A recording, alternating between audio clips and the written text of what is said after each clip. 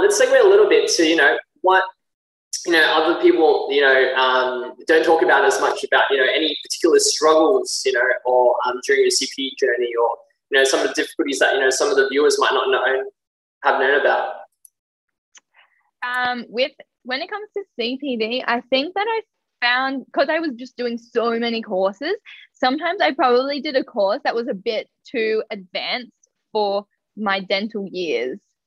So, like for instance, I went to the Advanced Contemporary Endodontics ADA course. It goes for 2 days. It was an awesome course. The speakers were amazing. I learned so much. But like, there was an exercise where we had to get a post out of a tooth. Like it was a human tooth that we had sent in, and then they had put a post in it, and I couldn't get this post out. I could not get this post out. Where's the forceps?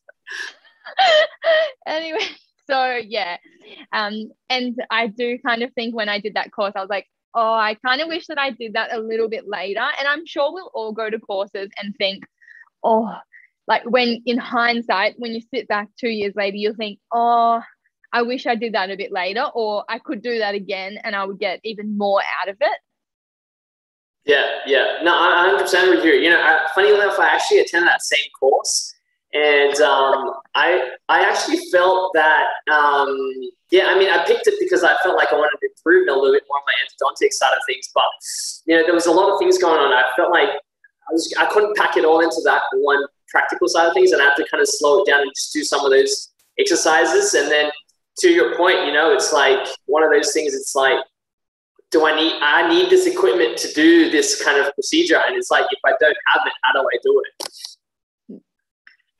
So I agree with you, that some courses that, looks amazing, it sounds like we should do it, but then we realize after, but then it's not one of those situations, like if we don't do it, you would never know that, this probably wasn't, but yeah. Exactly. You and I probably went into it with the same thing, like, are they going to teach me more about like the right width and the right files and all this stuff? And then they were like, all right, so we're going to do an MTA plug.